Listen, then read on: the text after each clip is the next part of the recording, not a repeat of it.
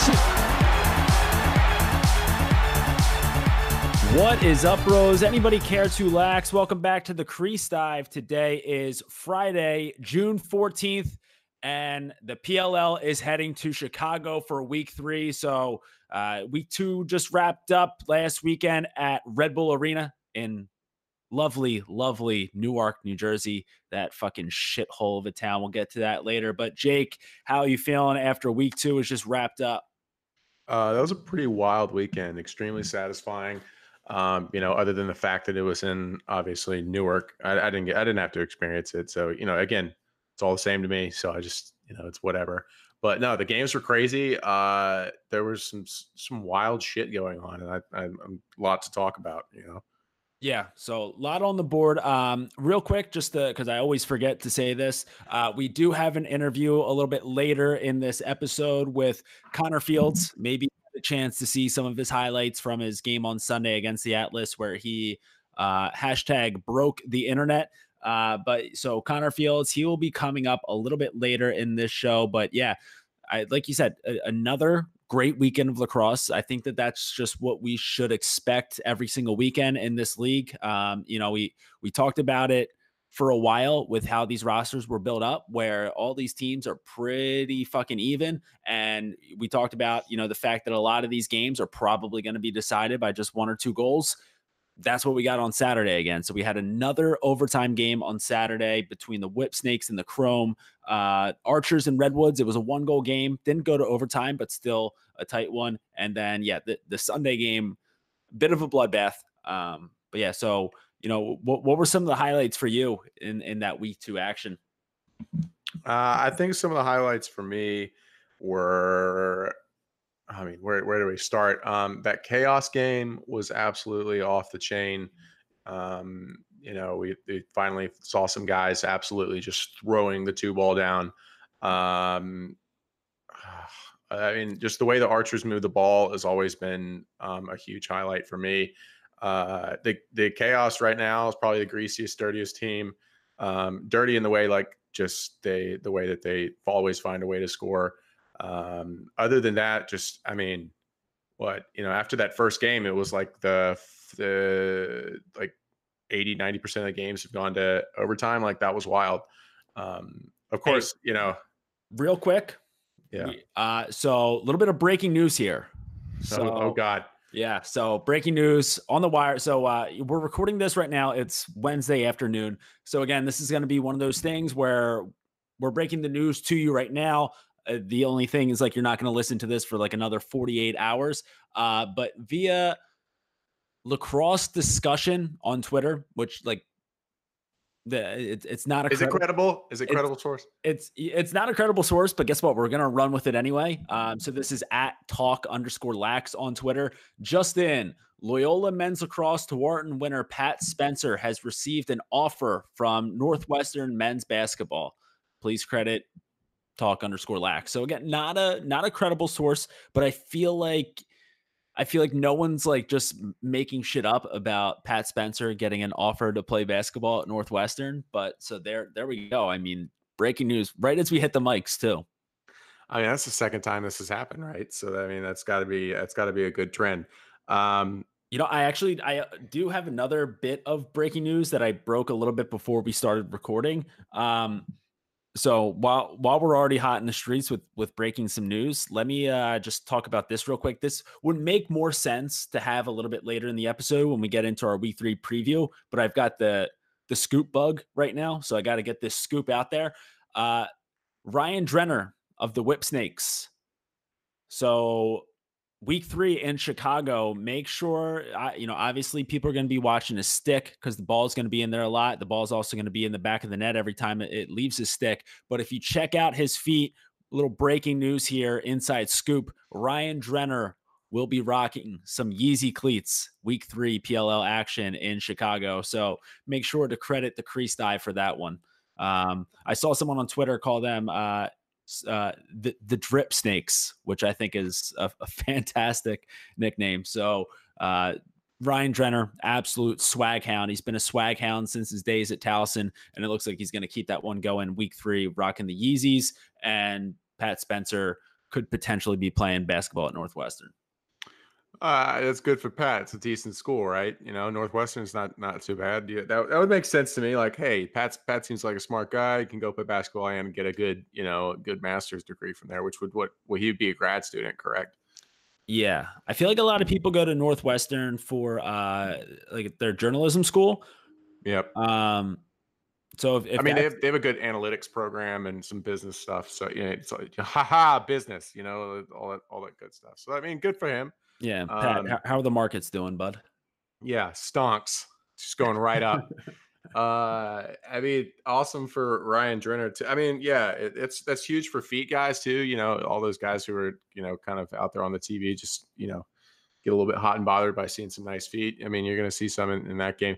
I mean, here's my thing. Like, we gave Ryan Conrad all this shit for the black cleats and the white socks, but like the whip snakes, the orange on the Adidas cleats is light enough that I think it's okay with white socks. I don't know it would look terrible with black socks or maybe some matching socks, but that's the only case that I'm going to give them a slide. Yeah, That like they can rock that and I'll be okay with that. But other than that, nobody else gets a free pass. yeah. I feel like if like the color is somewhere like I feel like those citrus colors play Yeah. well, especially with lacrosse. But the citrus color with a little white in the so that works pretty well. Like I wouldn't go around necessarily rocking like navy cleats with white socks. Like that's still close enough to black or like a dark green. But like if you're wearing dark green cleats, like that's fucking ugly as shit anyway. Like you're just gonna blend into the turf. So like unless you're like the troops and you're rocking like camo cleats. So I mean, shout out to the troops. They can wear whatever they want. But yeah, so I think the Yeezy cleats, it'll be interesting to see what socks go with them and actually, what the design ends up looking like. But yeah, so that's I mean, breaking news per the crease dive. So, I don't want to see anybody out there. As soon as you see him wearing those cleats, the first thing that needs to pop into your head, be like, hey, thanks, crease dive, for letting me know that this was going to happen. And so that I could prepare for it both mentally and emotionally. Yeah, that's going to be huge. We're going to at least need to see some screen caps. Maybe get a full body shot. Kind of rip it from the broadcast. Something like that. I hope NBC's okay with that. You might get an email about it, but who knows? Who cares? Who gives a fuck? Yeah. But what were we? Oh yeah, we were talking about week 2 of the Oh PLL yeah, season. And with the you, whip snakes and the chrome going at it. The boys getting wild over there. dude, let the boys play. And I think that this is like I wrote a blog about this, and there's like a few things that professional lacrosse can do that is going to attract new fans that like weren't necessarily huge lacrosse fans in the first place. One of them is obviously with just like nasty ass highlights, which we've been seeing since training camp. So like they have that one locked down already. Another thing that's going to lock in people, like you're going to get the degenerates if you start, going all in on the gambling scene. If anyone listened to PR, Paul Rabel, not a big deal, just little nickname basis there. But if you listen to him on Part of My Take, you heard that gambling in the PLL, it is coming eventually. They just need like at least like a full year of building up stats in order to get places like FanDuel and DraftKings to be able to like do whatever the fuck their nerds do at putting together those lines and everything like that. And then the third thing that it's going to get, like you just need to get all the simple-minded folks out there, like the people like me who they just want to see bodies hit the floor. They want to see violence. They want to see some scraps. And we saw that in that Whip Snakes Chrome game. So, Maryland versus Duke pretty much. So, two teams that absolutely hate each other, and things were getting real chippy out there. Yeah, it all started. It was Drenner going to the goal. Now, I will disagree with the commentating. All right, Boyle. I think Burke suggested that Drenner may have been pushed into the crease. Boyle said it was kind of halfway. I think it was more a dive, and then he fell on top of them. Class. No, Good God. no. I don't know if it was necessarily a push, but the aftermath, obviously, your goalie getting, you got to protect your goalie, and then Rambo coming in, helmet flying off, mad as a hornet. Like I get that. It doesn't really matter. Okay, here's the thing. It doesn't really matter how we got there. The fact that the boys were in there protecting each other, it was, and it could have got bad if there wasn't, the low ref right there or anything like that. Um, I I don't necessarily like playing goalie now with the dive is a much more like it's hazard pay, right? It's much more hazardous for the goalie. So like, yeah, I'm gonna be pissed if somebody gives up in my grill. I'm surprised it was I'm surprised nobody popped up and started swinging like actually swinging, but um I mean, he was definitely like pushed. Like he was going toward the cage, and then he gets put. So his momentum's going toward the cage. Then he gets right, pushed toward the cage. So that's like a lot of momentum to try to stop. So then he goes airborne because he can't just like run through the crease. And that's like he true. like and like Galloway like got out of the way. So I mean, like there was like a little bit of contact there. I Defensemen do this all the time, and they're so like I feel like I have to tweet about this like every other week where it's like, hey, defenseman, like use your fucking brains, buddy. Like quit pushing people into your own goalie. But I mean, again, like you said, the regardless of how we got in there, he was in there. A little bit of contact was made. That's where some fists need to be flying, and that scrap was great. We loved it. It would be nice to like start to see like maybe a couple guys kind of go off to the side and square up a little bit, but yeah, I feel like we're building to that moment. Like these teams aren't going to be at a point where they're ready to rip each other's throats out, MacGruber style, like every single time they play. But like the more that they play against each other, the more that they start to hate each other. That's when we'll start to get some actual fisticuffs. Yeah, I agree. I think that yeah, he was pushed. I think he set himself up to be in that. But I mean, I'm a defenseman. I'm going to take the defenseman side. I shove people in the crease all the fucking time. Like you get around the crease, you're going in it. Like, come on, bud. But at the same time, like I think it set the tone for the entire game. That was very early in the game. Again, some of this is fuzzy because I was on the treadmill the entire time and trying not to die. Not a big deal. Yeah, not a big deal. The whole game, not a big deal. Uh, and but it set the tone for the whole game, right? So now your coaches are, the coaches have to step in and give them some sort of, like talking to like, hey guys, come on now. But like it makes you also think like, hey, these are the best lacrosse players in the world. They spend a lot of time around each other, near each other. Like they can see each other. They go and hang out and have like fucking beers afterwards and shit. Like it makes you think of like if we're gonna see some like fucking brawl in a Chicago bar after one of these games because the boys were bringing the heat outside of the game, off the field. Yeah, so Yeah, but just a little, it's little bottle smash to the back of the head. yeah, something like that, But like we're also man, that I didn't even think about that. Like what if the hatred on the field goes past that, Well, off that's the why they field. Yeah. probably need to start fight. Like it probably has to start happening Yeah. soon, where they need to Yeah. start fighting on the field so they can get that out of their system, so that it doesn't boil over to the bar after the game.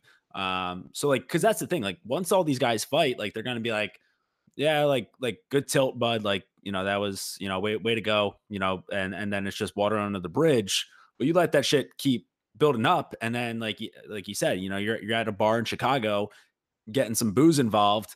Then all of a sudden, like you start to get even more pissed off, like the whole time in the back of your head, like that motherfucker, like touching my goalie, you son of a fucking. And then like you're a little drunk, so you're a little bit more ready to go. All of a sudden, fisticuffs come flying around. So yeah, I think for the betterment of everybody, we really need to see a fight soon.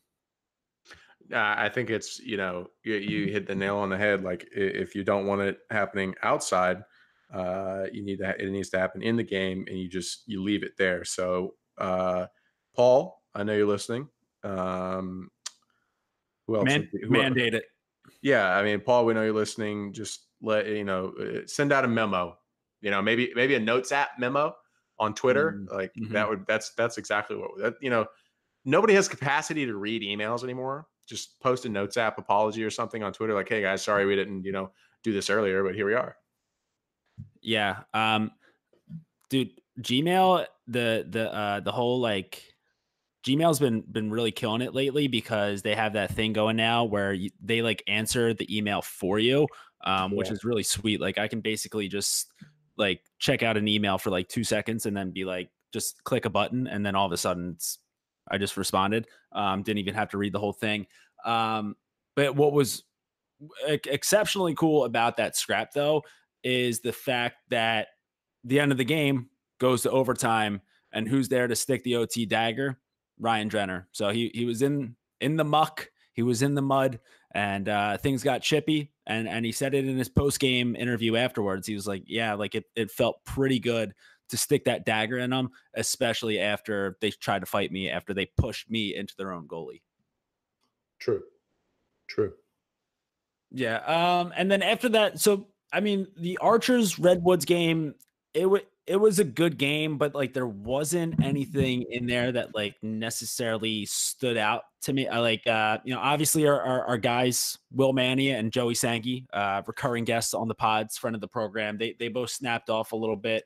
Sergio Perkovic stepped in for a nice little two bomb there, but there wasn't really anything in that game that was there anything to you that was like we like have to talk about?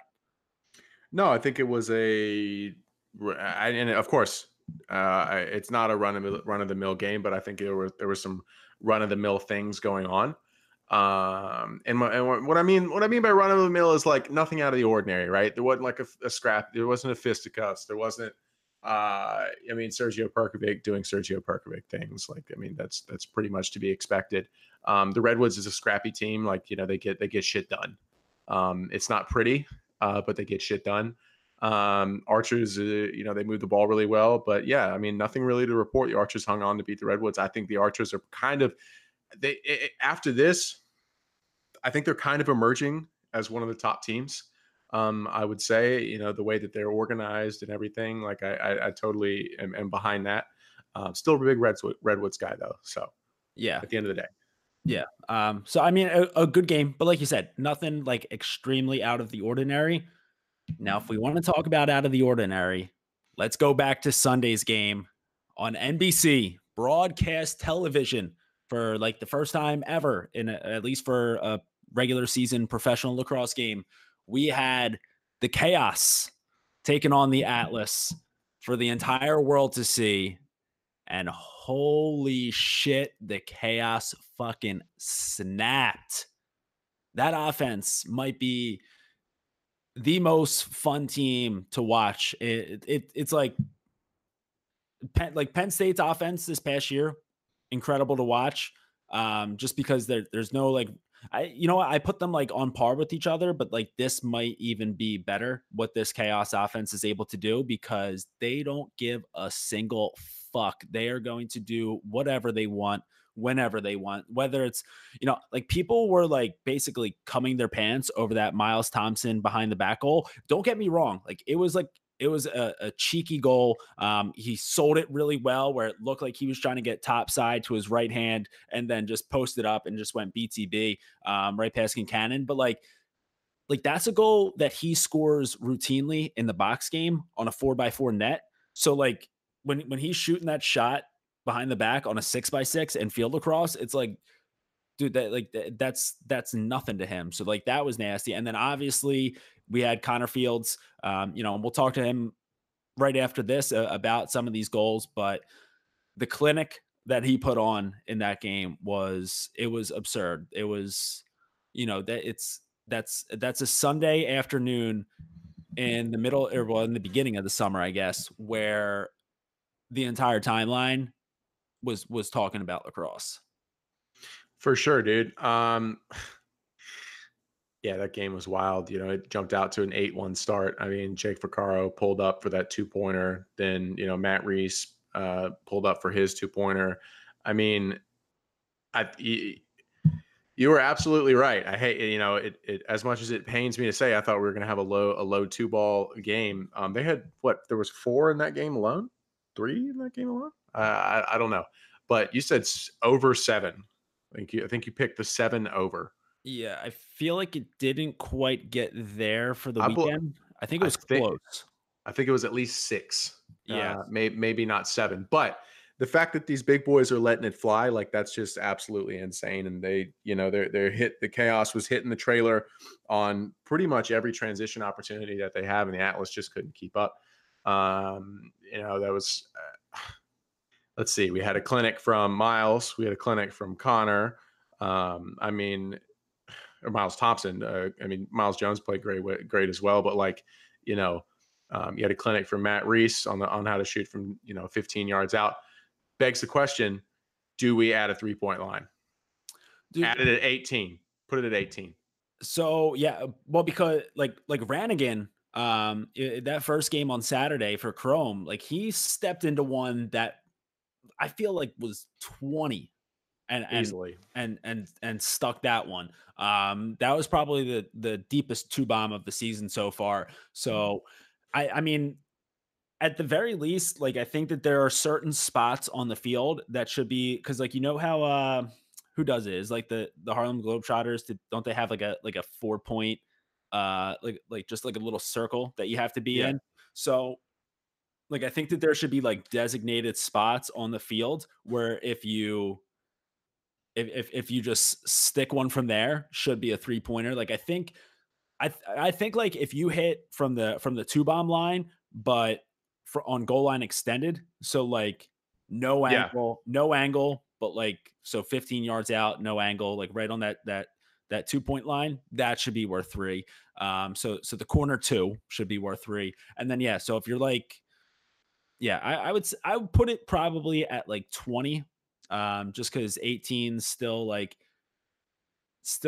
kind of like if you're a pole stepping in from 18, like your follow through is still going to like 15. So if you're a pole shooting from 20, then it's still a little bit further out. But yeah, I think that there are some and I think once these guys start to get a little bit more comfortable with the dimensions of the field, that's when we'll see them start to like really step into some of these. Yeah, for sure. The field's a little bit shorter. Transition times are not as long. So you might be thinking you're hearing footsteps coming out of the box or something like that. That can kind of get us into our next segment for like the greaser of the week. All right, before we keep going here, just have to mention that this week's Greaser of the Week is brought to you by Pearl Lacrosse, the only ball that is worthy of greasers that never, ever, literally ever greases. You can play with this thing in the mud. You can play with it in the rain. You can play with it in the middle of a hurricane. It will never grease on you. It is American made. It is American trusted, and you can always find it in the back of the net. That is Pearl Lacrosse. The guy is just out there absolutely getting it done in the greasiest way possible. And my choice, you already spoiled it for everybody at home, but was John Ranigan. Okay. Okay, let's back up. A guy out there on the field, he's super silky. Like everything he does is very like cold and calculated and smooth. John Ranigan is not one of those guys. Everything that John Ranigan does looks like he just picked up a stick, but for some reason, he absolutely kills it. He's one of the most athletic guys on the field. He's a monster. And when he pulled up and drilled that 2-pointer from what had to be 20 yards, I was like, that's my guy. Like, that's my guy. Nobody's doing that, especially with a short stick. And he absolutely just did it. So Dude, props to Ranigan. and he had the heat on that ball that it could have been from the midfield line. Like it could have been like 25 yards out, and that still had enough cooking on it that was just going to crush the back of the net. Yeah. So like, what are you thinking? If you're a goalie, like after that happens, you're like, wow, that was the dumbest thing I've ever done in my entire life. Like that was so like, how did I let that go in? And Ranigan just snuck it on past his shoulder. So Yeah, I think you're also thinking like, thank God that he put it up high, or because like if he was coming down low with that, like imagine catching one of those in the shin. Fuck that. oh, fuck that. It's true, Fuck especially when that. he had he got a crow hop on it too. Like fuck that. Yeah. Well, my greaser of the week, we're gonna stay with the two bomb. This one goes to Connor Bukes. Whoa, it's a tough one to say. Connor Busick. So I don't even know if I'm still saying that right, but buddy, like tell wherever down the ancestry line that like came up with that one, a C and a Z should not be that close together. But Buchek, I guess. So Sunday afternoon, we see this guy. I kind of forget how it happened, but he pops his shoulder out of its socket. Now, there are some people out there on the Twitter sphere that are fun suckers, and they say they see all these guys out there playing without shoulder pads on, and then they see a guy like Connor Busick just pop his shoulder out, and they're like, "Oh, like these guys should be wearing shoulder pads." It's like, no, no, no, not that's the two things are not related. One, lacrosse shoulder pads aren't going to stop something like that from happening, and then two, like you're gonna pop your shoulder out sometimes when you play lacrosse. Like that's just like a fact of life. It's like death, taxes, and like your shoulder's gonna come out at some point. It seems like it's like a more of a recurring injury for him. It seems like that's something that kind of happens a little bit more on the regular. Which kind of makes sense because like we saw him running off the field with his arm like dangling down at his side, and like he wasn't like freaking out or anything. He's like, ah shit, like this happens again. Runs off to the sideline, gets it popped right back into place, and then like less than 10 minutes later, like it might have been like 5 minutes later, after having his shoulder out of his socket, steps out of the box, grabs the ball, crow hops into a two bomb, sticks it, boom, right after having his shoulder popped right back into place. And like think about the how much like torque you're putting on your shoulder as you're shooting it. Now, I think it might have been, I kind of forget like what shoulder it was, but It's his either right. way, It's his right shoulder. his I right watched shoulder, it. Yeah. and then what? So he stepped in with a right-handed shot. Yeah. Yeah. It was a right-handed shot too, and like a three-quarters release. Yeah, so I mean, like you're still getting some. Oh yeah, like you're going a lot. I'm trying to do it like right now, and like as a lefty, it's a little bit difficult for me right now to figure out how to shoot with my right hand. Um, but like you're putting so much pressure on that shoulder to stick one from two, and he's just like, listen, the dogs need me right now, and my arm might be hanging on by a sliver. Who gives a fuck? I'm gonna stick this two bomb, try to get my boys back in this thing. Unfortunately, it wasn't enough for the Atlas to dig themselves out of the hole, but it was definitely worthy of a Greaser of the Week nomination. Just gonna need to figure out how to like. I, I know how to spell it, but getting that word out of my mouth, that's difficult.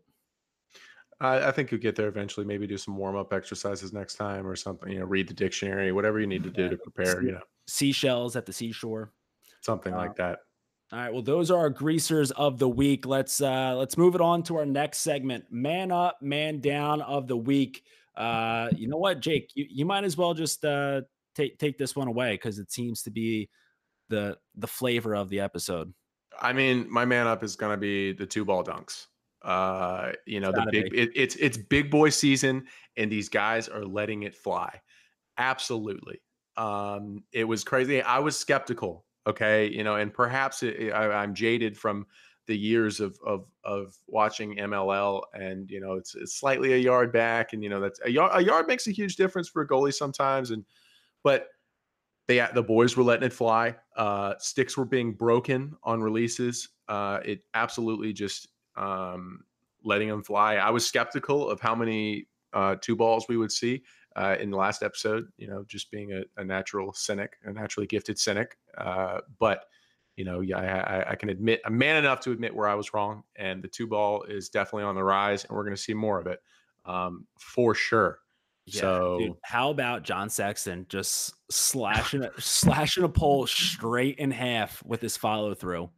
not looking good for whoever was on the receiving end of that whatever company was on the receiving end of that. But it is John Sexton. So Yeah.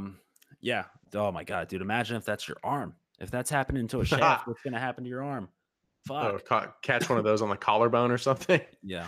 No thanks. You can miss me with that. Well, my man up of the week, I'm going with the soccer walkouts.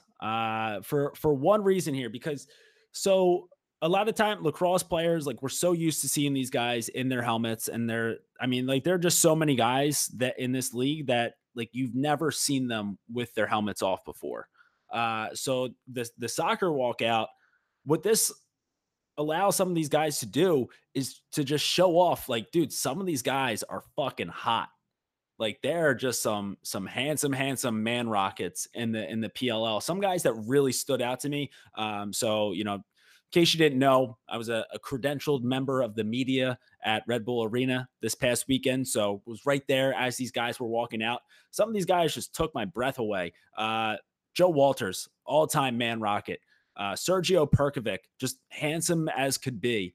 So, the fact that some of these guys get to show off those nice, that chiseled jawline and just great hair walking out without their buckets on, especially if they're going to be on NBC Sports or just regular NBC. I think that that's huge for their personal brands.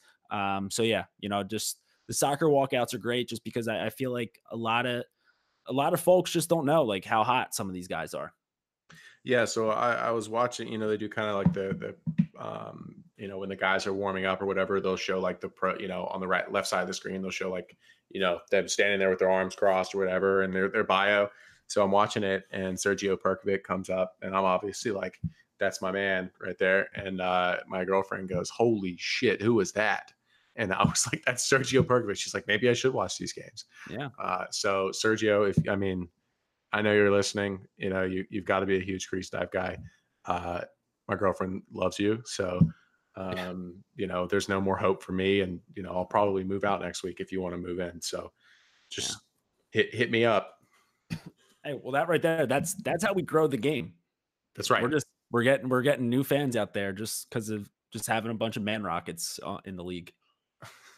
Well, so let's go. So the polar opposite. So we got, beautiful people playing, but my man down of the week, I got to go with one of the worst cities or towns or whatever you would consider Newark, New Jersey. So like I mentioned, I was there, Red Bull Arena, for the first two games of the weekend on Saturday. And I didn't stick around on Sunday because I just had to get the fuck out of Newark. So, I mean, this place, Jesus Christ, it is, and I'm probably going to catch like a little bit of flack here being a Philly guy. And like, that's always like the knock on Philly. It's like, oh, you fucking Philly trash, Philly scumbags, like all this. It's like, dude, Newark is like a third world country. And like where Red Bull Arena is, basically where everything is in that city, is just a fucking dump. So like, I don't know, man. Newark, New Jersey, you guys need some help because it's like, I think I might have even said this before. It's like you got all the bad traits of New York, like the fact that there are just so many people, and there's like trash everywhere and this and that, but then they don't have any of the positives of New York City. So it's just like it's like that's the armpit of America. It's almost like if New York and the surrounding areas, like for the, let's say the five boroughs, they take their trash and they just kind of dump it into Newark. I think that's probably what's happened. What it is. That's got to be what it is. I mean, like it's a greasy, dirty little place. Like inside Red Bull Arena, it was nice. I felt, felt cozy, felt comfortable. And then the second that I left the arena after that second game on Saturday, I was like, get me the fuck out of here. So yeah, that's my man down of the week. So my man down of the week is, it's aesthetic. I really respect what the league has done with equipment and colors. I know they spent a lot of time working out the color schemes, but the sock choices are I'm gonna lose it. I'm absolutely gonna lose it. So, even my favorite team has become a culprit. Obviously, the Chrome have just been ruining it with the pink socks, just absolutely ruining it. The Archers, one of their main colors is white, so they've been fine. Our team, the Redwoods, is ruining it. Now, the one player who is not is Joey Sankey because he is wearing one white pair over one green pair. So you just have that, kind of like green at the top that says, hey, I'm still repping the Redwoods colors, but I understand where the swag is coming from. So I got my white sock on. I think Kyle Harrison was wearing a pair of New Balance, probably Adidas cleats with Adidas cleats with the dark red Redwoods in this, I think it was the first week. Gross, ugly, just disgusting. So that's my man down is the sock choices. Like, it's almost like it doesn't does the swag not matter to you people? It's you've got your greens, that's fine. Like you wear your Redwoods greens with the sick buckets, that's fine. But like from knees down, just make it all white or all green. I don't get it. I feel like it's been a staple for lacrosse for so long that like I get the PLL, they're doing a lot of things to disrupt, and they're trying to do a lot of things different. But it's like, hey, like this was one of the things that wasn't broken. We don't need to fix White Sox. Like that was pretty chill the way that it was. A lot of the other things probably needs a little bit of change. The White Sox were pretty chill the way that they were. So, it's I don't know if they're trying to do something different. I can tell you that I don't like it if they are. Like, please, it's not going to become a trend. Like, I it's not. Please don't let it. Yeah, it's tough. It's tough. It's a rough look. Definitely deserving of man down of the week. So real quick before we get to our interview with Connor Fields, let's just do one last segment here. Let's take another trip to the Gear Vault. I'm telling you, this segment's more for me, just because love talking about this shit. So I'll probably just get this one started real quick. So let's talk about the Harrow shafts. So again, this was probably around 2003, 2004 that the Harrow shafts came out. So if you remember, it was a composite shaft, and then it had like the shaft kind of indented and got a little skinnier at one part, and then Yep. went back to like a regular shaft. So it was almost like an hourglass type of thing, but it was like it was just like regular shaft for like 75% of the stick, then a little bit of an indent for your hand to go, and then a regular shaft toward the end. And what you could do with that is like guys would either have it one of two ways. So you could either have the indent for your hand grip like towards the top of the stick, like right by the head, and I guess that would be for like your top hand cradling or whatever. Or you could flip it around and have the indent toward the bottom of the shaft, which I guess would give you like a better grip for like where you would place your hand for when you're shooting. It was so fucking dumb, and it definitely didn't do anything, but god damn was it innovative. Dude, I totally remember that. And when those carbon shafts, those early carbon shafts broke, they would absolutely splinter into like a million pieces, and you could like, stab someone and kill them if you wanted because it was just like a splintered shaft. No, I totally remember that. They Does Harrow still make shafts? I knew they make did okay. Do they make hockey sticks? Because a lot of these companies did They both. they definitely went to hockey. Then I think they even went to like field hockey. I don't know what Harrow's doing these days. They're probably doing something. But yeah, they were one of those companies that they like tested out lacrosse and then they went to hockey. Um, yeah, I don't know. I guess I'd have to, how about you kick it over to your Gear Vault choice, and I'm going to look up Harrow's website to see if they're even still in business. All right. Maybe we could even buy them at this Yeah, point. that's true. We could probably find them on eBay, but go ahead and do that and report back. Mine from the Gear Vault. It's not too long ago, 10 years, I'd say, 10, 11 years. The Cascade CPX, that was my favorite helmet. That shit was, I have a huge head and I have a tough time with certain helmets. The new Cascade S has been wonderful.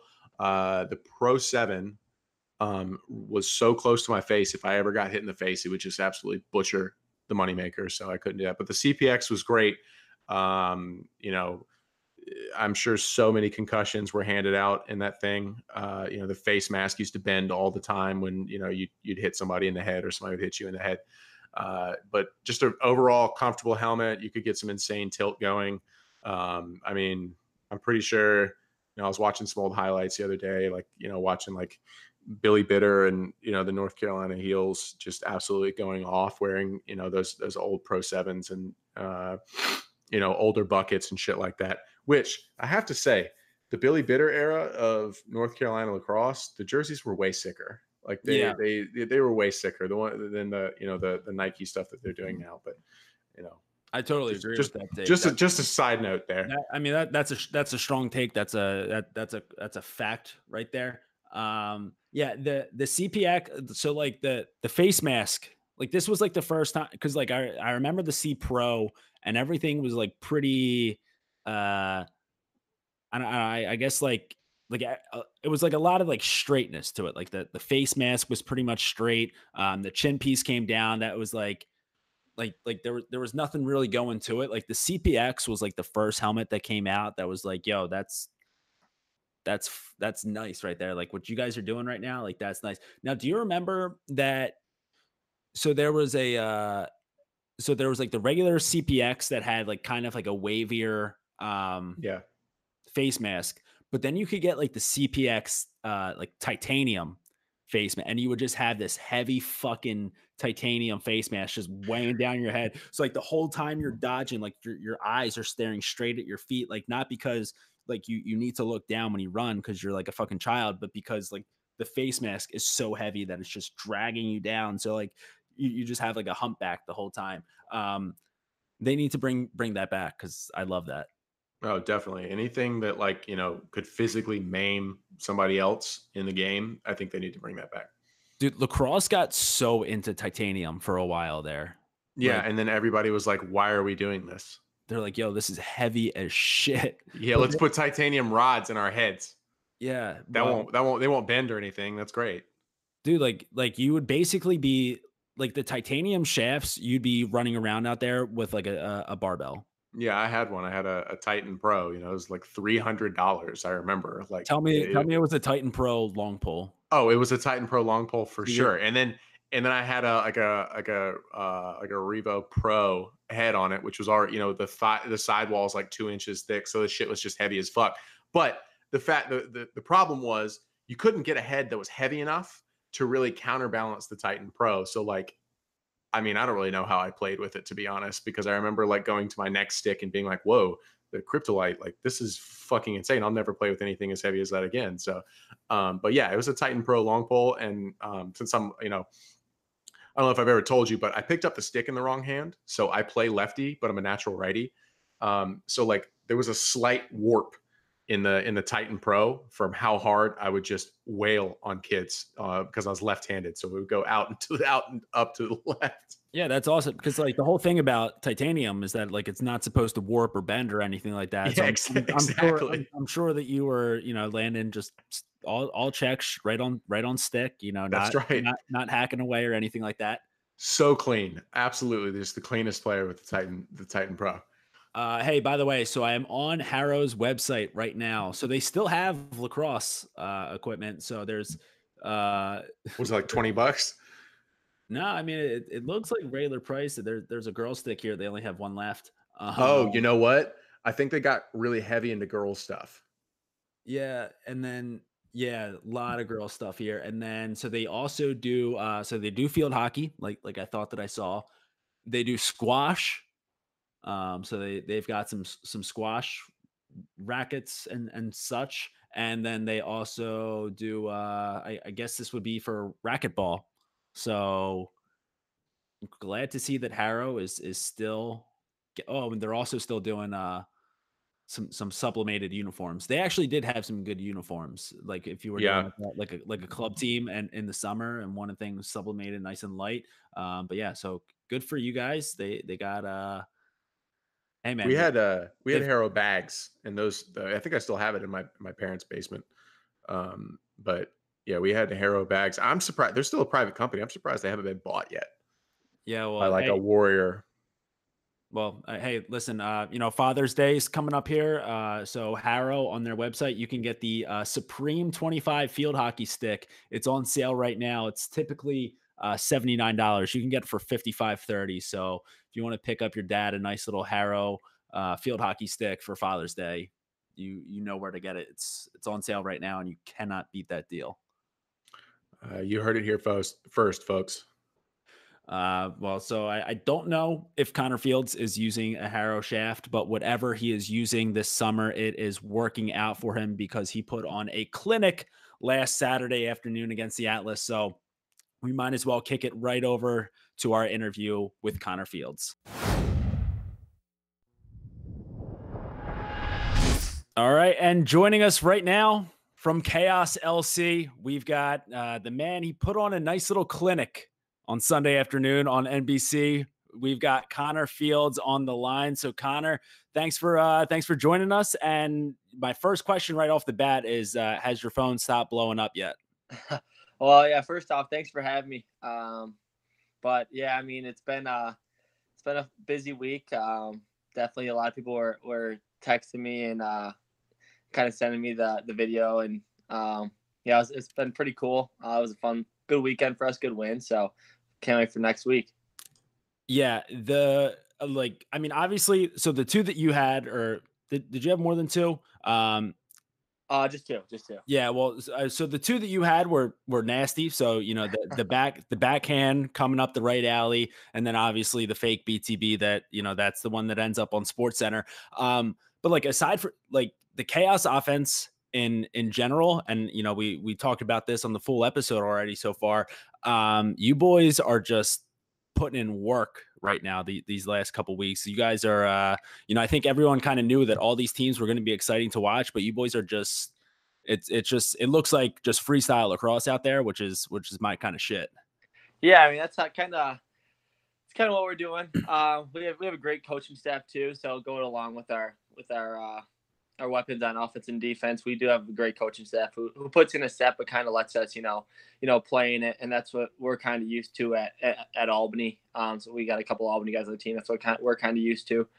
But yeah, I mean we got some talented players, guys who could really sling the ball and do some creative things. Miles Thompson had that nice behind the back, just picking a corner. I don't know. It's fun to be a part of, and it's fun to play with guys like this who are so talented, make it a lot easier for everyone else in the field. Yeah. So, I mean, obviously, like we expect to see that kind of play out of the Albany boys. I think, Coach Marr has you guys just, doing whatever you want, whenever you want out there. And it seems to work a lot of the times. And then like you combine that kind of offense to go along with like a guy like, like a Deemer class who might be like more of like a traditional style player, but like he still has like his own little like flair to him. Same thing with like Miles Jones. So like, how's it been like bringing in some guys that you haven't been able to, have a chance to play with yet? Just kind of incorporating them into the circus type of offense that you would typically see out of an Albany team. Yeah, I mean it's definitely really cool to play with guys like that who are obviously great players, and I think we have a lot of those guys. Like you said, Deemer, Miles Jones, Jake Ficarro, all guys who are really take up a lot of attention out there and who are very crafty players. And also they have range too, right? So that spreads the defense out a lot and gives everyone down low or on the crease, gives everyone more space to do what they want to do. So I mean, it's really cool just to play with guys like that, and yeah, they make plays out there, so it's fun to be a part of. Yeah, definitely making plays. And so again, I feel like everyone who's listening to this interview right now has probably seen the goal. So that fake BTB, you did Callan Robinson a little dirty out there. Got him to bite, got everyone to bite. So we'll talk about that in a second. But like obviously, like right now, that's probably like the goal of the season so far. We're only 2 weeks in, but like that's the one. It ends up on Sports Center, even though they can't figure out how to pronounce the word chaos. It's another story. Yeah, but what I want to know is, so like obviously, the boys, you probably got a chaos group text going on right now. Everyone's probably like excited for you that you got that goal, but I feel like there are probably some people that want to one up you coming up in a few weeks soon here. I think one guy who could definitely do that, he's in Cage, Big Daddy Blaze. So now that you're getting all that love on Sports Center, has Blaze been kind of itching to get out of the cage a little bit, take one down like he did against Cornell? Oh, I mean, I wouldn't doubt it with him. He's a great goalie, but everyone knows how Blaze is. So, at Albany, I remember that goal too. I always chirp him for it too, because he looked me off on the play. I was open on the crease, so I was and he gave me a little fake. So every time I see him now, I always bring it up. He says shoot or shoot though. I said it's not a goalie's mentality, but yeah, I mean, you might see something special out of Blaze, one of those plays. We also, Miles Thompson and a bunch of great players too, who might find themselves on some great plays too. I could see them definitely contributing for some key goals and some flashy goals too. So they're a lot of fun to play with, and they're a lot of fun to watch when I was growing up watching them. So yeah. So we got a chance to hear you like right after the goal. since you were mic'd up. So they kind of asked you right after that goal was scored. So you said like, yeah, I had just gone behind the back, the shot before that. So like I knew that people like might bite a little bit. Also, like Miles just went behind the back too. So it was going to be a BTB party. So that kind of makes sense why, maybe some people would jump. But like, did did people not watch when you did? Who'd you do it to during training camp? Was that Goran Murray? Goran Murray, yeah. Yeah. So I feel like that's just got to be. I'd be fucking pissed if I had to play against you guys like defensively, just because again, like you would expect that. Like at this point, it's like, hey, if Connor Fields is going behind the back, it's probably going to be a fake. But then all of a sudden, you shoot behind the back, then Miles sticks one behind the back. So it's like, damned if you do, damned if you don't type of mentality. So is that like, was that? Were you actually thinking about? Hey, like I went behind the back, that last play before, or was that just spur of the moment? Let's just see what happens here. It was actually, I was thinking about it because on the play, like you said, the play before, I ended up hitting a post on a behind the back shot. And earlier that game, I threw a couple behind the back passes and stuff like that. And actually, I went off to kind of just went near the bench, and one of my Albany teammates too, Troy Ray, he came over to me. He's like, you know what you just did, right? I was like, yeah. He's like, yeah, you set yourself up for that fake. I was like, yeah, we'll try it out in this next play. So, yeah, I got the ball and I mean, yeah, got lucky to have him bite on it, but yeah, I guess it is. A lot of people are saying how people fall for the fake all the time, but I think it's just the spur of the moment play and kind of just setting it up with a couple behind the back shots and a couple behind the back passes to start it off. Keeps the defense honest, and then in the moment, if I throw that pass, they have to recover on the play or try. Yeah. So, I mean, it's just kind of spur of the moment, and I got lucky on that play. So yeah. I mean, you sell it pretty well too. Like you come up out of the fake looking like pretty like confused, like where the ball, like, so you do a good job selling it. So that's, I that credit to you on that one. I'm a salesman. That's what I do for a living. Yeah, well, there you go. You gotta make sure that you keep that side job for as long as you can. I know that the PLL, they're trying to make sure that guys can be just full-time lacrosse players, but if you're in the sales business as an attackman, I feel like you kind of have to keep that for as long as you can, just to keep those skills sharpened. Yeah, I mean, exactly. And I think I learned that the hesitation on the Native American reservation I was playing for Tuscarora. They kind of showed me that fake when I was young, and I just tried to keep working on it, and I'm still trying to perfect it. So yeah, I'm hoping it keeps working for me.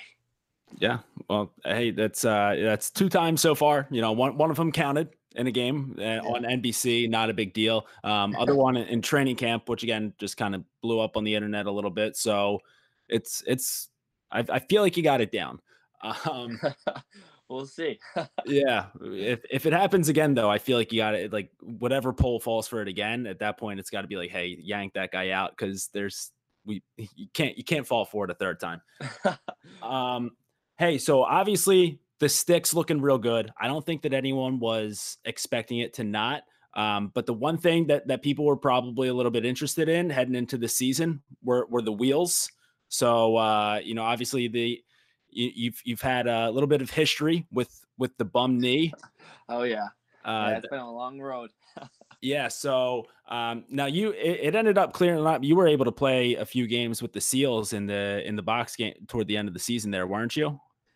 Yeah, I played a couple of games in there. It was tough, not for my knee physically wise, but it was tough to kind of jump in, middle towards the end of the season when the guys already have all the building the chemistry throughout the year, and then kind of jump in.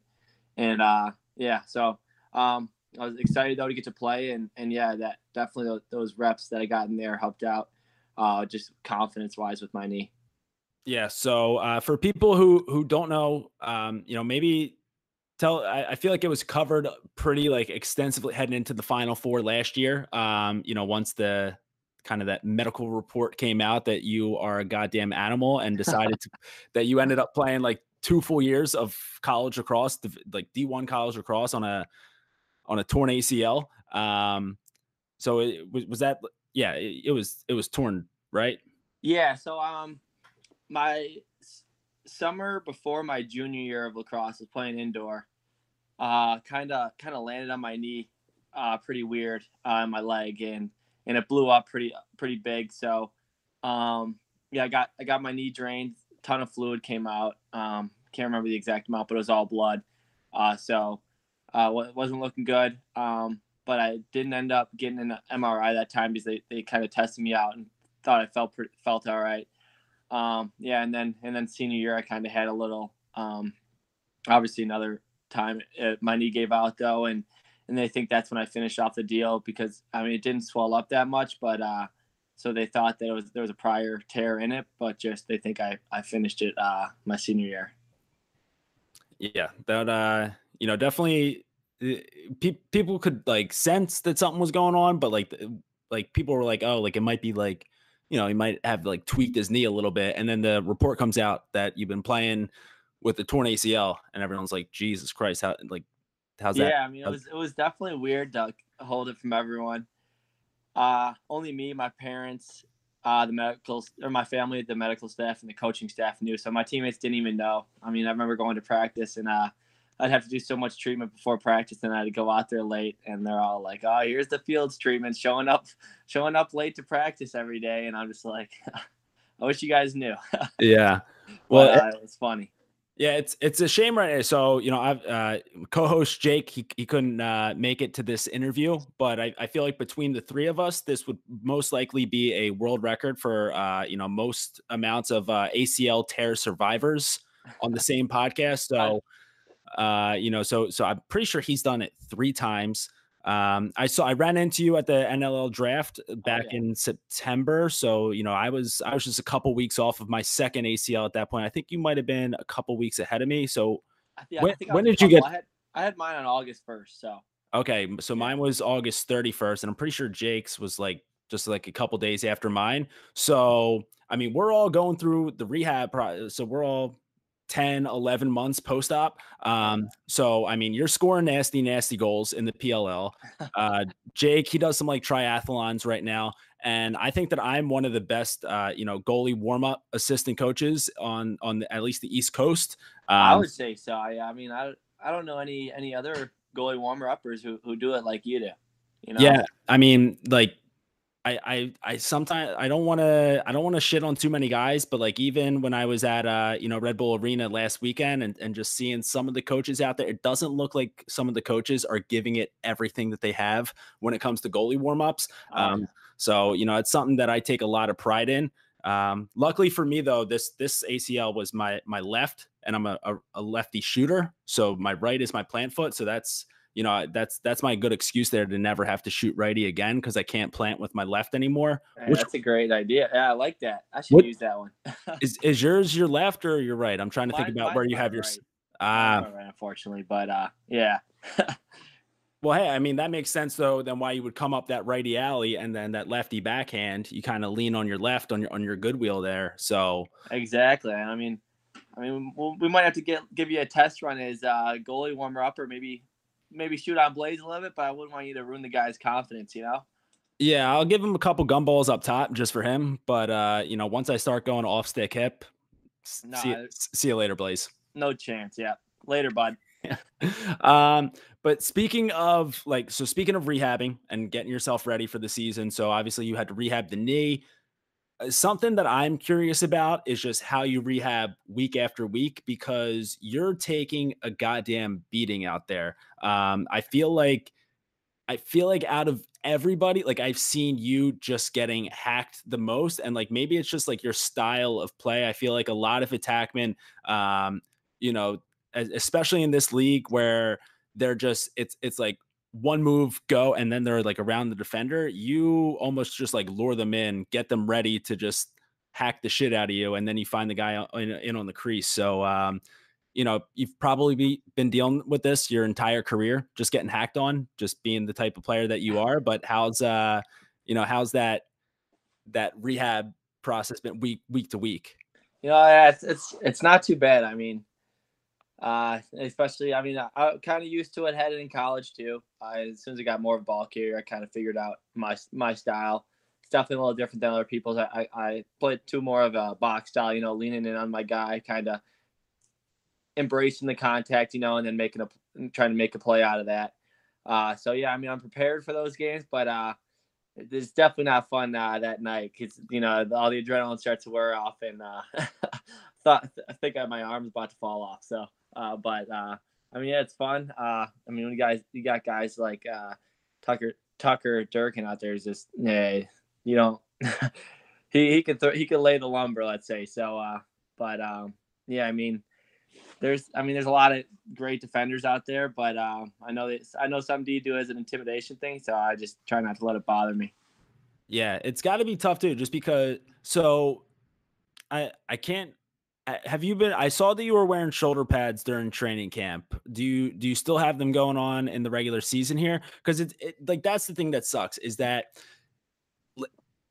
it never looks good in field lacrosse when you're wearing a ton of pads. Like box lacrosse, you can get away with the bicep pads, you got the heavy elbows, you got the kidney pads going, but it's all covered in a jersey. Like you can't really.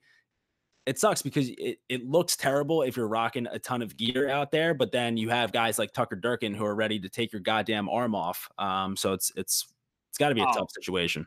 It is definitely tough. I mean, it does look dusty, so I'm not gonna lie. I do wear the shoulder pads. Took one off the kind of the slash off the back when I was in training camp. No shoulder pads, and I'm like, yep, it's the last time I don't wear those things. So, but I kind of grew up around it. So I remember. I mean, there's some bad pictures of me freshman year of high school, sophomore year of high school, where I'm wearing bicep pads in field lacrosse. So still didn't cut those off the shoulder pads. So I hope those don't get found ever again. But yeah, if you look back, I've been known to have a dusty look, and also with that second bar syndrome doesn't help either.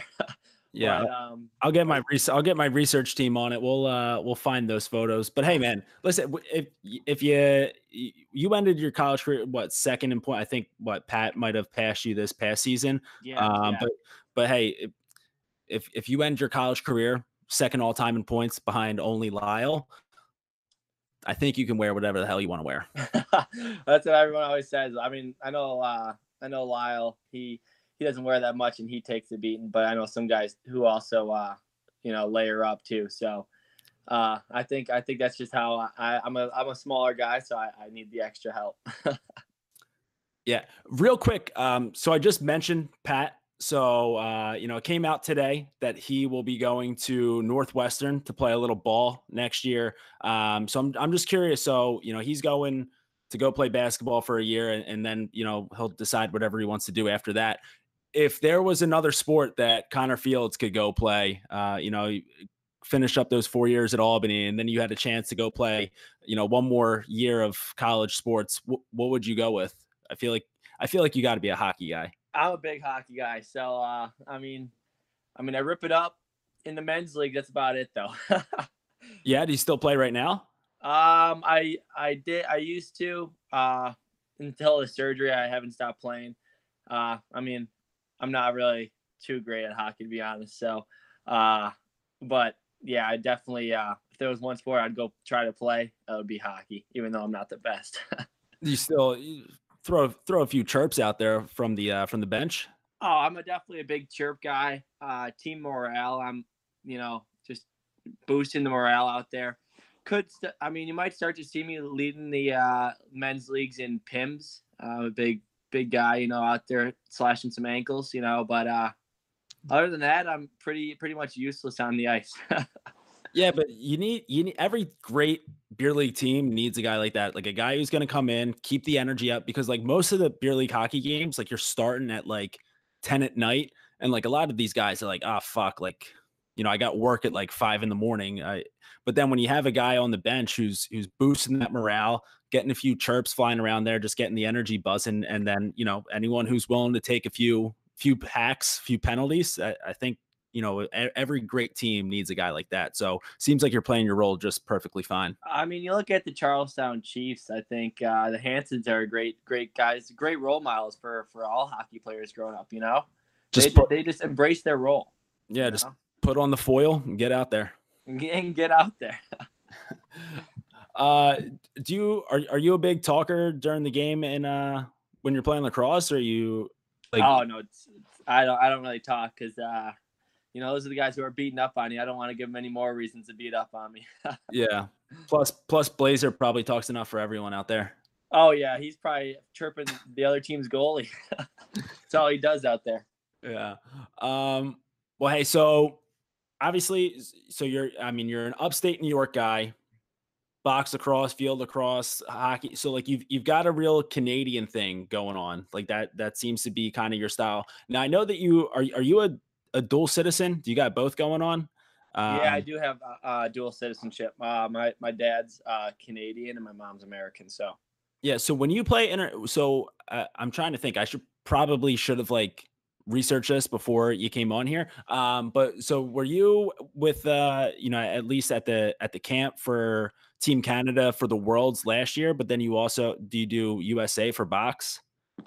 yeah, so I was at the camp. For Canada last year, and then ended up obviously banging up the knee. So yeah, who knows what would have happened there? But so since I didn't play in the World Games for Team Canada, then I'm allowed to play still for the U.S. If I would have played for Canada, I would have had to sit out for I think it's 3 years for playing with the U.S. So yeah, so now I'm still up. That was going to be my question, is how you were going to swing both of those things. Yeah, I know. I was trying to think about it. But like last year too, around the time of tryouts, and I kind of figured that out right around the time of tryouts. So and then but I hurt the knee, so now I still could play either. Yeah. I feel like you might be the key to like keeping the peace in the lacrosse world, because you got a little bit of everything going on. So you've got the Canadian, like obviously we saw how USA and Canada, how those games played out last summer. Things got nice and chippy out there the way that we wanted to see them.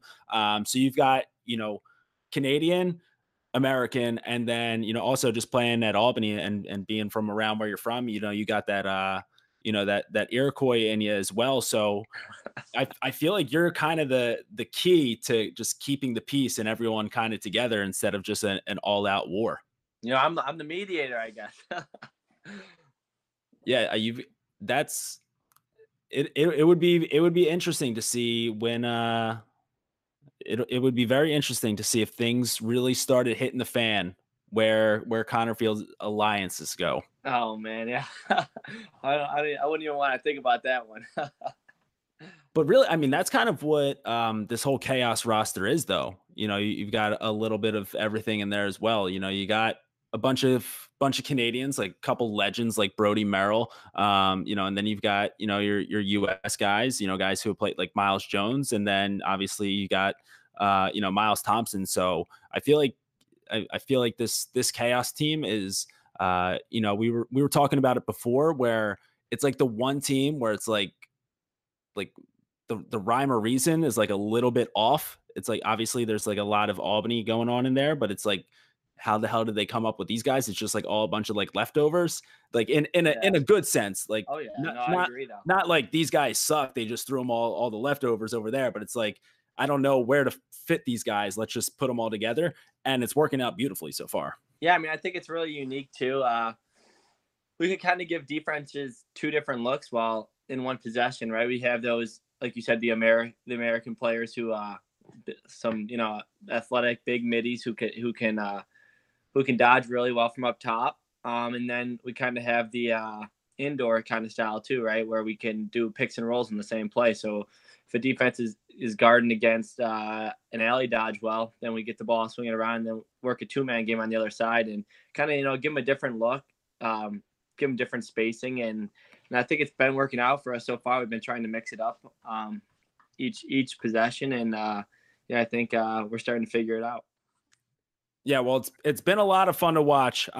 Just a couple more questions here before we let you get going, because you're a busy guy. Plus, you got a little bit of traveling to go to Chicago this weekend. You guys can watch Chaos taking on Redwoods LC. That would be at 2 p.m. Eastern Standard Time. So I guess 1 in whatever time zone Chicago's in. That'll be on NBC Sports Gold. But a couple more questions here. So we asked Miles Jones kind of a similar question. So we wanted to know how he would hold up in an arm wrestling contest with Andy Towers. So I want to know, what kind of, if one, let's just say it. Yeah. Arm wrestling. If you had to arm wrestle against AT, how long do you last in there? Your arms have to be basically, been getting beat to shit over these last couple weeks. So like no feeling in there kind of might work to your advantage. That's the only really chance I would have is no feeling, but I think I would last 2 seconds and he just pin it. I mean, you look at the guy, I think he could take down a bear, to be honest with you. Yeah, their personalities, they're both out there. So AT and Coach Marr. So, yeah. So they're both, I mean, they're like polar opposite just because Coach Marr seems like real laid back, big, like Grateful Dead guy, chilled out. And then Andy Towers just seems like a lot of like, probably like Metallica, AC/DC, like ready to like fucking just be all jacked up. Oh, yeah. But you've ran into some characters, as coaches in your career so far. So, how is it playing for a guy like Coach Towers as opposed to Coach Marr? I think, yeah. I mean, I've been lucky with coaches so far. Obviously, like you said, Coach Marr's a little more kind of mellow, but lets us play out there and just cares about everyone and his players a lot. And I think Coach Towers like you said, I think he's more intense, but I think he's the same way. So right, he lets us play out there, and I mean, I love playing for them both. So I don't know which one I could pick. They're both great coaches, and they're both, if you go grab a beer with them, they're both great guys, So I think I got really lucky with these coaches, and I'm pumped I am with Chaos and Coach Towers now. Yeah, that would actually be so. Instead of just instead of an arm wrestling matchup, I would love to see whoever could gas the most amount of beers between Coach Towers and Coach Marr. That seems like that would be a heavyweight matchup. If that happened, the bars would have to get ready. It'll be cleared out. Yeah, break out the good stuff from the back. Yeah, exactly. So before I let you go here, just one last question. I just want to know, do you plan on embarrassing at least one defenseman per week throughout the rest of the summer here? It's been great for the sport. Think about it. Like some people might just have to get sacrificed, but think about how much buzz it generates for the sport when we get the chouse on SportsCenter. So is that the plan moving forward? Are you going to be public enemy? Are you going to be public enemy number 1 for polls this summer? Grow the game, right? No, I'm kidding. But I think, personally, I'll just try to make plays out there. So, I don't know about embarrassing players. I probably get embarrassed a lot, getting stripped and in yard sale too. So I think it goes full circle. But definitely just gonna try to keep making plays out there and keep trying to just help Chaos win. There you go. That's a good answer to make sure that you don't take any extra whacks this weekend. Yeah, exactly. I knew if I said anything wrong, yeah, there goes my right arm. Yeah, well played right there. Well, hey, like I said, everybody can watch Connor Fields and Chaos take on the Redwoods at 2 p.m. Eastern on NBC Sports Gold as the Chouse look to keep things rolling here in week 3 of the PLL season. So, Connor, thanks for coming on. We'll have to check in some more later on in the season, and definitely put in a good word to see if you guys need another assistant coach who's ready to warm up Blazer, give him the warming he deserves. Yeah, thanks for having me. I mean, I don't know if they'll let you, because they don't want his confidence ruined, but I'll put in the word. Yeah.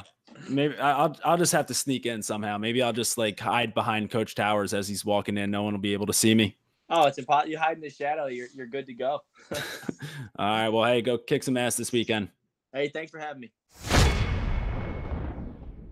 All right. And thanks again to Connor for hopping on the mics with us. You can catch him and the Chaos as they take on the Redwoods Saturday, 2 p.m. Eastern. That'll be on NBC Sports Gold. That'll be the first game of the weekend. So we might as well just talk about that a little bit more here. Chaos and Redwoods at SeatGeek Stadium in Chicago. So both of these teams, they're 1-1 on the season, but that Chaos win last Sunday, it looked like they, the first game, they looked pretty good. They went to overtime. But it looks like that offense right now has found their groove. And the fact that they were able to find it this early is definitely scary. So, the Redwoods, we keep talking about that Notre Dame defense with the Brown LSMs. So it's a great team defensively. And Tim Troutner has been a fucking beast so far to start this season, coming straight out of High Point and then coming over to the PLL and just taking over. So, again, this is a great defensive team going up against an offense that, like, I don't care what kind of strategy you have defensively, you're not going to understand what they're going to throw at you. So this will be, for the lack of a better term, a chaotic game. For sure. Man, I'm just trying to think about this, this past week, like, the Chaos really emerged as, kind of one of the premier teams. No thanks to the dipshits at Sports Center saying Chouse instead of Chaos. The disrespect. I'll send you guys. We have people saying that it was a joke to mispronounce the name, and it's like, no. It's like, I'm almost more mad if that's a joke, because then that's just like the pronunciation of Chaos was shitty, but if it was a joke, the joke was shittier than the pronunciation. Yeah, it wasn't even a good joke. God, just stop it, Sports Center. Thank you. But don't stop showing lacrosse highlights, if you guys are listening. So, I mean, you have the Redwoods, which are the Redwoods and the Chaos. They both kind of, they're playing in similar ways. They're kind of scrappy. Both of the teams are kind of scrappy. I wouldn't be surprised if, the game's kind of close to begin with, but I would feel like the Chaos might pull away with this one. They just have a lot of offensive weapons. Now, if I were the Redwoods, I'm disrupting these guys in transition, and I'm really riding hard because the Chaos in transition are where they're most deadly. They hit the trailer for the 2-ball. They scored 3 2-balls, right? Mm. So that's 6 points off a trailer in transition. Like, that's pretty insane. That would have been a 13-12 game without those 6 points in last weekend. So that's my thoughts for the Chaos Redwoods game. I'm going to do a Stephen A. Smith. I'm going to say, hey, the Chaos are probably going to come out on top of this one. However, I would not be surprised if the Redwoods changed up their strategy, pressed the Chaos, and came out with one. Yeah, I would.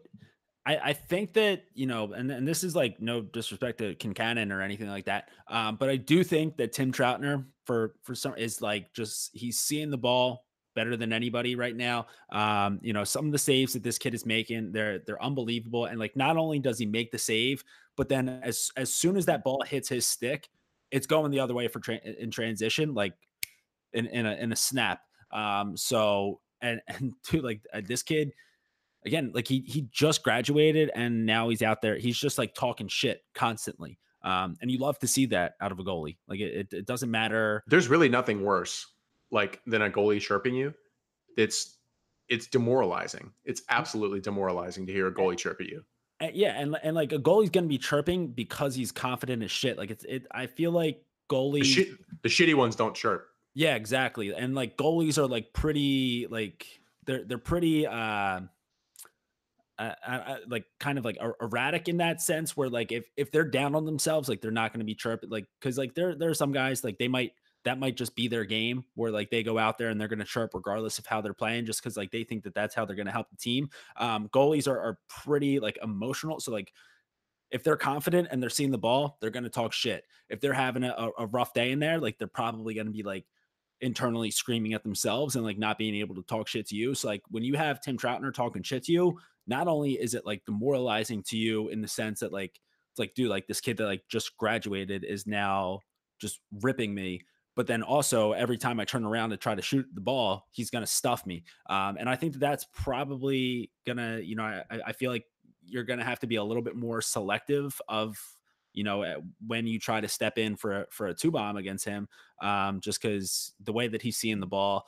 And then, you know, again, like there are just a few shots in that chaos game on Sunday that you know, you can't really like I don't know how a goalie would be able to pick up like where that shot's coming from, where it's getting released from, where it's going. You know, when you have like Connor Fields coming up that right alley and then just go in backhand, left hand, bottom corner, like that's just one that you're not going to be ready for. But I feel like if there's one goalie right now who would be able to just come up with a save like that, it'll be him. So all these games so far, like, you know, except for the one on Sunday, just because of those two balls, have been super close.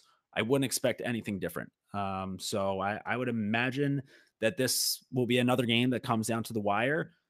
I just, as an offensive minded guy, like that's where my brain's going. It's like this is a team that's snapping right now, and they're getting things going in a lot of different ways in some pretty you know, pretty unconventional ways. So I got to roll with the chaos here, even though arbitrarily I said that I was a Redwoods fan like a few weeks ago. Well, I mean, it doesn't matter because we're Redwoods people now. So Well, we actually, no. I'm a journalist, you know, so I can't Oh, really. okay. I don't really get to cheer for teams, right? I cheer for That's the right. game, you know. I cheer for the Yeah, story. It's all about the story. All I want to see is a good story out there. So as long as the boy, so you know what, you know, maybe someone just like get in a fight. That'll be a good story. yeah, that'd be a good story. You guys couldn't see it, but I was absolutely just throwing up while Jordy was talking about being a journalist and rooting for the game. So what do we have next? We got Whip Snakes versus Archers, which I would say is probably the premier matchup. Oh my god! On Saturday at 5. I do want to mention that I despise time zones. So the fact this 2-5 bullshit, like I know it's only been 2 weeks of the season so far, but my routine has already been set for a 1 o'clock game and a 4 o'clock game on Saturdays. Now the fact that they're going out to the Midwest and to Chicago, they're an hour behind. So now we have to go 2-5. Again, it's only been 2 weeks, but that's my routine. I don't like to get off of my routine. So time zones, they're fucking everything up here. Whoever invented time zones in the first place is a bitch. But that's, I guess that, you know, that's another conversation for another time, because we do have to talk about 2-0 Whip Snakes against the 2-0 Archers. So how are you feeling heading into the second game on Saturday? So I think the Whip Snakes have. I think there's a lot more to be desired with the Whip Snakes. I think that, you know, we've kind of seen everything that the Archers have to offer, right? You know, they've got the ball movement. You know, they've got an extremely organized offense. You know, it's almost unfair that, you know, Will Manny and Marcus Holman and Gittleman are all on the same team. You know, for all we know, they sleep in the same bed together. So, you know, the fairness there is you know, questionable. But for the Whip Snakes, I think there's a lot more to be desired. Like, you know, I don't know if we've seen everything out of them. You know, they played an absolutely monstrous game last weekend. You know, I think Matt Rambo had 5 or 6 points in the first quarter or first half. You know, he's guaranteed for some offensive production, and I think a lot. You know, they're set. You know, the Whip Snakes settled offense, you know, against the Archers settled offense is going to be, you know, kind of who makes better decisions ultimately over the course of the game. And, you know, if Ryan Drenner shows up with, you know, the Yeezy cleats, you know, what is the Archers' response? So, you know, somebody's got to have the same, you know, kind of swag level that Drenner has to, you know, meet him where he stands. Well, yeah, like I think that right there, like that's going to be the biggest difference maker. You know, listen, the saying is look good, feel good, play good. I know it's a cliche, but it's not a cliche. Like it's not just made up. People don't say it for like no reason, right? Like people have been saying this since, like I feel like George Washington was like the first person to say look good, feel good, play good as he was like crossing the Delaware River. He's like, dude, like I look like a fucking $1,000,000 right now. Do you think I'd be afraid to like take on these British assholes. Like, no, not a chance. Like, look at me. And that's going to be the same thing that Drenner is going to be going through. You know, when he steps out onto the field rocking easy cleats, he's going to be like, who's going to stop me? Like someone step up. Like, honestly, like a general, a sincere question, who is going to stop me? Because it's not going to be any of you assholes. Look at my feet. You know, so when you look that good, it's going to translate into goals. And, you know, we've been saying this now, like all these games are going to be tight. Like 3 out of the 6 games so far have gone to overtime. 4 out of the 6 games have been decided by 1 goal. So all these games are going to be tight. It's going to come down to the game that's within the game in order to gain that advantage. And in terms of the swag level, that might be the biggest you know, advantage going for the whip snake. So like that right there, again, the archers, you kind of mentioned it, you know, they got guys like Holman and Manny and Gettleman. Like they have all these guys who have played together, have a lot of chemistry going. They're able to move the ball really well offensively. You know, a lot of great off ball looks. You know, and then when you got a guy like Tom Schreiber, who's able to kind of quarterback that offense, like obviously the offense there is going to look pretty mint. But again, it all comes down to the games within the game and those Yeezy cleats for me. That's advantage. So I got to go drip snakes in this one. I'm gonna have to agree. I can't, you know, although the Archers' settled offense is, you know, pretty, you know, like a well-oiled machine. We'll have to see what the Archers got now. If the Archers come out with something insane, like I don't know, Scott Ratliff is out there wearing like, you know, some ridiculous, you know, headpiece or maybe 12 chains or something like that. Like, you know, that's a force to be reckoned with in and of itself. So I'm gonna go opposite you. I'm gonna take Archers. I think they've got a swag response for Ryan Drenner. Yeah. I mean, again, and they do have those sellies, which like when you can break out the bow and arrow, like it gives you a little bit more motivation to pop one in the back of the net. So yeah, so we'll see. It'll be a you know, a selly factory versus Ryan Drenner and the Drip Snakes. So it'll be a good one. They always are. One of those teams are going to leave Saturday afternoon with their first loss of the season. Then let's fast forward to Sunday afternoon, the Sunday matinee matchup. One of these teams, they will be leaving with their first win of the season. So we've got the 0-2 Chrome taking on the 0-2 Atlas. This is Sunday, 2:30 p.m. on NBC. No other letters after that, just regular old NBC. So again, both of these teams, they haven't been able to get into the win column yet. Granted, the Chrome, that both of their losses came in overtime. So, I mean, they're just 2 goals away from being undefeated so far. The Atlas or the Atli, they haven't been quite as fortunate so far this season. I know it's only been 2 games, but they've had a rough go at it. So they got, you know, they didn't get rolled by the Redwoods in week 1, but it was still the biggest margin of victory of that weekend. And then obviously the chaos just slapped on them last week. So Atlas right now, listen, man, like this is a team that, you know, I feel like when these rosters first got announced, you know, people saw Paul Rabel, they saw Trevor Baptiste, they saw, you know, like Kyle Hartzell, they saw Scotty Rogers. And like, I feel like people immediately thought like, oh, like this is the front runner for this season. Like this is the team that's going to get it done. Oh, like Paul Rabel gave himself the best team in the league. And we've seen so far this season, they haven't been, they've been having a rough go at it. So, you know, one of these teams are going to come out with their first win. So Jake, I guess I'll just kick it to you. Who do you think that's going to be? You know, we've already seen 2 premier teams go head to head with Connor Farrell and come out on top. You know, in terms of, you know, scoring more goals than the other team, not actually defeating Connor Farrell.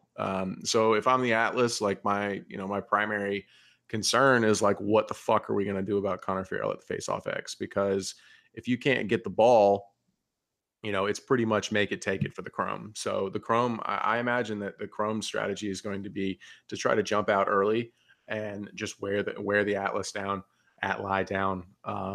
You know, Concannon had kind of a rough go at it last week, getting dunked on by Miles Thompson. behind the back, and then all the 2 balls that he saw. So was he a bit exposed? Perhaps. There's a lot of goalie excuses out there that I'll listen to. Being screened by some big men, that's a big one. I'll take that one. Nobody likes a bad screen. But I think the Atlas is still trying to piece something together. They're trying to get clicking, and I respect that. I think the Chrome are trying to figure out their intangibles outside of having the face-offs locked down. I think Starja, that man was hot last week with some of the calls in that game. He was mad as fuck. I loved it. I know that's one of my favorite parts of the PLL. Like, Andy Towers by far is my favorite to hear on the on the timeouts and stuff, because he's just laying it the fuck out there. But Dom out there just giving the refs everything that he has, between the games, and the refs waving him off like coach, get. So I think the Chrome's intensity is going to power them. I think they'll get their first win this weekend. Book it. Yeah, I think that the Chrome, they probably do need to look into hiring a get back man. Definitely. You seem like you could maybe float that resume over, and you're just the guy who just needs to kind of yank him back so he's not on the field for 4 straight quarters just freaking out at the refs. I like that. Connor Farrell is going to play a huge role in this game, and I think that it's going to be it's going to be a good time watching this face-off matchup, because Trevor Baptiste is right now he's the best face-off guy in the world. He's taken over that role, but like the flavor of the month, like obviously Trevor and like if you've ever seen Trevor Baptiste at any of these events, like where there are little kids around, this kid has I'm starting to get a little bit nervous about his hand speed with the draws, because he's just signing so many autographs. Like, he's obviously a fan favorite, and he's signing autographs all the goddamn time. So obviously he's got the popularity there, but I do feel like Farrell is a guy who's coming in here, the milkman, and he's making waves. And this is just going to be a real battle of the thickness at the Face-Off X between Baptiste and Farrell. Like, those are 2 meaty boys who are going to be going head to head. So I think that that's going to be a lot of fun to watch. I don't know. I'm having a little difficult time trying to figure out what exactly it is that the Atlas do offensively.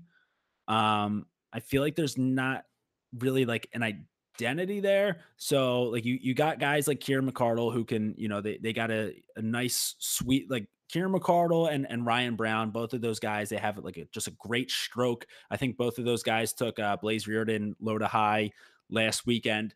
And then you got guys like Joel Tenney and Chris Kluche, who, they kind of bring a little bit of the box flavor to the offense. And then you've got guys like, then you got Paul Rabel, who's, doing what he always does from up top. But there's just, I don't really know how they're all working together. Whereas the Chrome, I feel like they have a really good thing going with, all these guys who are, they're so used to either playing with each other or just knowing each other's game. You think about like Ned Crotty and Matt Danowski, both of those guys are an older generation of Duke lacrosse players.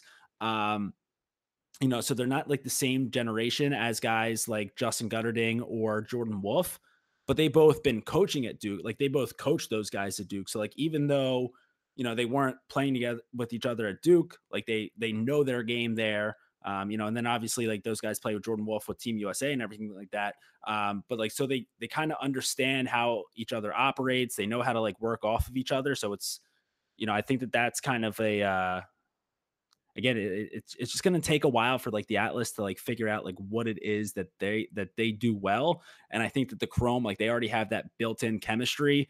They've been that close in both of these games so far this season. So I do think, they're the closer team to getting that first win. So I'll probably ride with you there, going with Chrome taking home their first dub of the season. Yeah, I think that's a pretty solid bet, and sometimes, Yeah, I guess we're at the core of it, we're kind of waiting on some of these guys and on the Atlas to wake up. Ryan Brown's definitely like a sleeping giant. So we'll just kind of see what happens, man. I mean, it's going to be another good round of games. The fortunate thing is, like, every single week we can be like, damn, these are going to be all good games. So like, we're super fortunate. We're actually kind of spoiled by that. So that's nice. We appreciate that. Yeah. I feel like every week there's a chance that the goal differential for all 3 games could just be 3 goals total. I think that'll be, that would be great for, like, it'd be awesome to see, 3 overtime games this week, with 2 of these games being on, being nationally televised on NBCSN and NBC. I think that, because, like, that was probably a little bit of an issue. Like, I didn't see the numbers, and even if I did see the numbers, I wouldn't know what they meant for the ratings for that game on NBC. But I do feel like there's a chance that, like, maybe some people did, like, maybe they had the game on after the French Open on Sunday, and then, like, right off the bat, it was like 8-1 chaos, or as Bucci would say, chouse. And then they're like, oh, okay, like, I don't need to watch this anymore. So for this NBC game,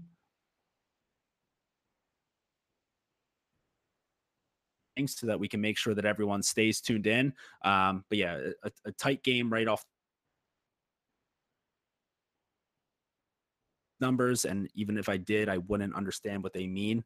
Like, I feel like it's always just like a point something. And I'm like, what the fuck is that? Like, it was a overnight 0.6. And it's like, I don't get it. I'm like, those are nothing to me. Those are just random words that you threw together. But I would, I think we would all love to see 3 tight games. I don't think, I think a fucking shit pumping every once in a while is going to be good to see, just to see one team be completely dominant. But for the most part, 3 great games, that'll all be pretty close. So yeah, I got Chaos over Redwoods, the Drip Snakes over the Archers, and the Chrome getting their first dub over the Atli. Yeah, I think I got everything except I got Archers over Drip Snakes.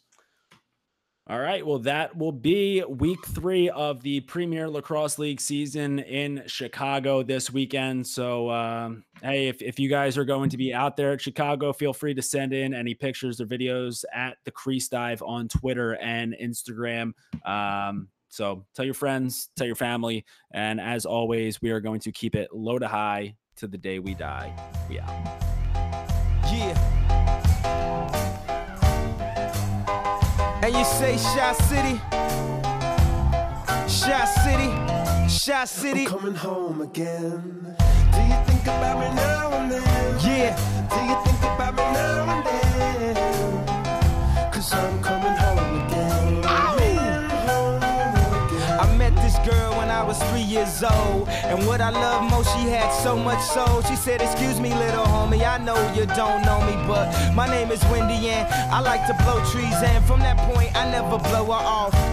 Come from out of town, I like to show her off. They like to act tough, she like to tone them off and make them straighten up their hat, 'cause she know they soft. And when I grew up, she showed me how to go downtown, and at nighttime my face lit up, so astounding. I told her in my heart is where she always be.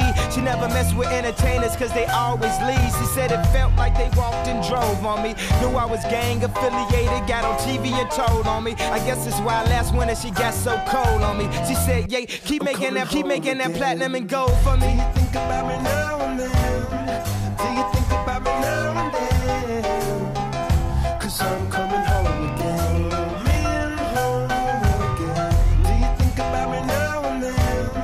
Do you think about me now and then?